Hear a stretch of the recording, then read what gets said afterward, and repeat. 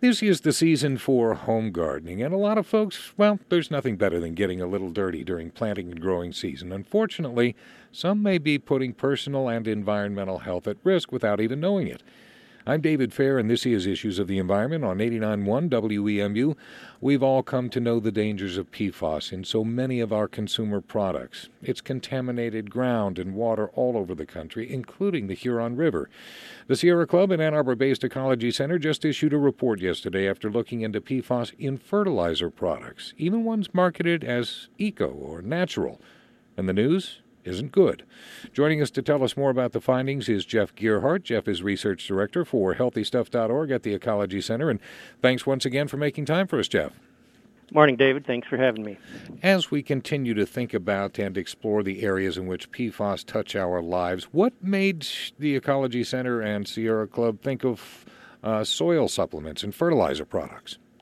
Yeah, we have been working with some wonderful volunteers and staff at the Sierra Club in Michigan looking at PFAS and its various ways it contributes to contamination in the environment last summer, and a group of us got together and felt like the presence of PFAS in fertilizer products was being underreported and people weren't aware of it. So starting last fall, we started collecting fertilizer samples. We purchased 9 garden fertilizers from 8 states in the District of Columbia, so this is a national study, and sent them to a contract lab to have them tested for PFAS. And in all 9 cases, it was positive tests. Yeah, we had a positive finding in all 9 of the products. 8 of the 9 products, in fact, exceeded the most restrictive screening limits that have been set by the state of Maine for 2 particular chemicals, PFOS and PFOA.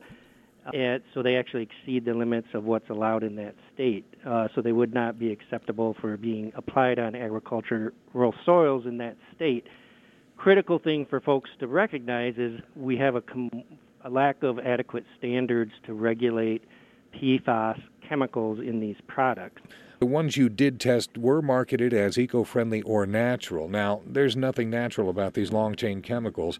Is this deliberate greenwashing? Well, it's important for folks to understand what these products are. So if you go to your local home improvement stores, these are the 20-pound bags of pelletized fertilizer products that you may purchase for your lawn or garden. So they come with various names and brands, but these are the products that you see on the shelves there, and they are natural in that they are essentially the bacteria that feed on the poop and other waste materials that come out of our bathrooms and flow into the wastewater treatment plants. So there is a valuable nutrient resource there, but they are our concern is that the labeling on these products don't clearly identify for a consumer that they're biosolid based.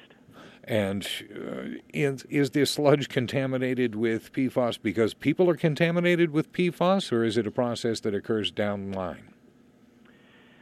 The contamination into these products comes from a variety of sources. One of the important sources is industrial dischargers and landfills that discharge into wastewater treatment system feedstocks.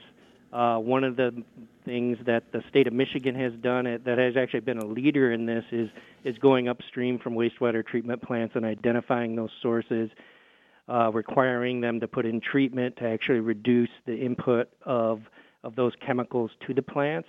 Another source is all of our products. So everything that goes down your drain, down our toilets, all of those are going to be sources because PFAS are very ubiquitous in consumer products that we use every day. So multiple sources and multiple angles to try to address the problem. We're talking with Jeff Gearhart from the Ann Arbor-based Ecology Center on 89.1 WEMU's Issues of the Environment. I mentioned that we often love to get down in the dirt in our gardens. A lot of folks wear gloves, but not everyone does. Is there a tangible danger to working with these fertilizer materials if we have direct exposure? Are the levels high enough to warrant concern? Well, we would recommend anyone working with any of these fertilizer products to to wear gloves and be aware of any kind of dust that could occur there.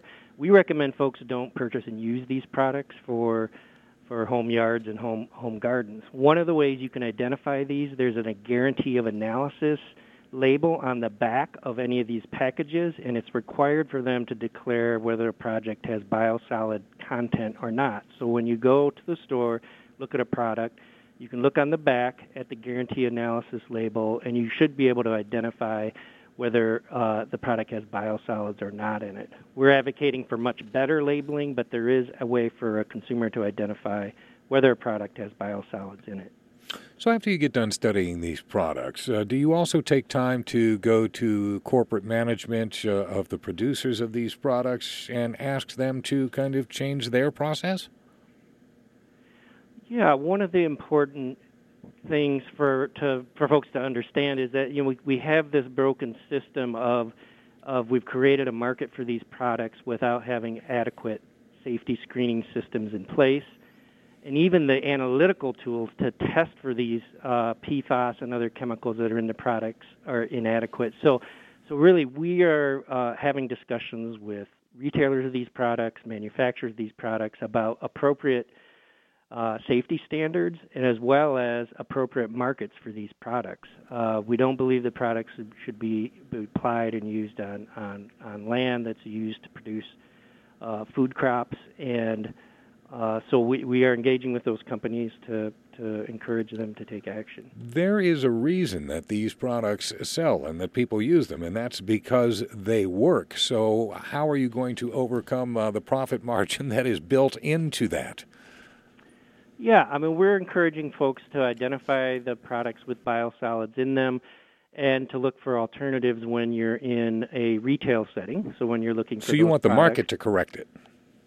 The market's going to be part of this because of the fact that the regulatory system is lagging behind, and also support your local systems where you're being able to get local compost and compost that's coming from food and waste materials that are not connected with the industrial waste stream. So there's alternatives out there that folks can pursue, and one of the things we want is just clearer labeling, so consumers should have a right to know what they're bringing in and applying on their yards or in their gardens. And you mentioned lack of regulation. Certainly, most of the PFAS chemicals that we know aren't regulated at all. The ones we do, we're trying to adjust the standards to better protect the public and our environment. But what are you asking the Michigan government to do?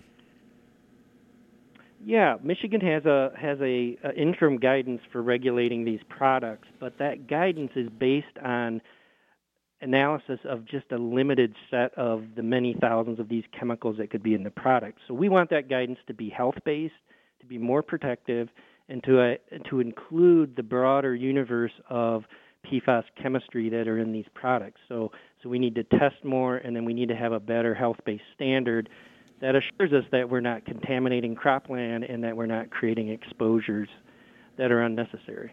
Bureaucracy can be a slow and frustrating process. At the same time, it does seem as though Michigan, and certainly here in Washtenaw County, efforts are underway and continue to move forward with some assertiveness to address PFAS. Yeah, I agree. And in our report, we actually highlight some of the best practices that the state of Michigan has implemented around this issue. The challenge we have is we're currently being sued by one of the companies that manufactures these chemicals. 3M is suing the state of Michigan over some of our health-based standards, and we're in an environment where the companies that have caused this problem are not assuming responsibility and are not acting responsibly as a partner to address the problem. So in the face of that, we have to work both to change the market as well as make sure that the standards we are putting in place are protective of health. And once again, you and I have talked in the past on different subject matters, but nonetheless, the state of Michigan used to have a polluter pay law where if the land was being contaminated, those who polluted it had to pay for it. That no longer exists. So is that another measure that you're working with lawmakers on to try and push back through?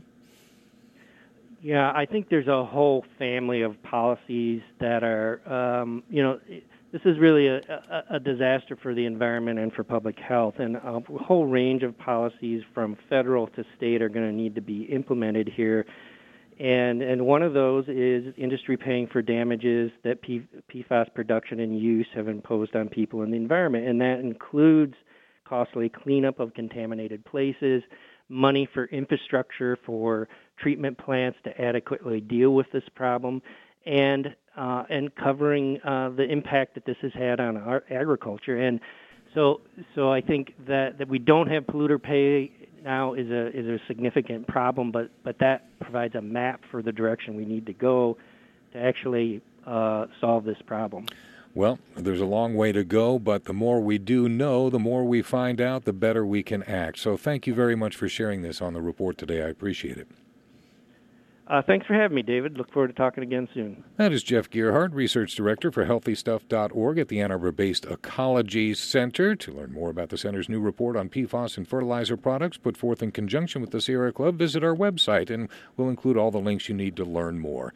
I'm David Fair, and this is your community NPR station, 89.1 WEMU-FM and HD1 Ypsilanti.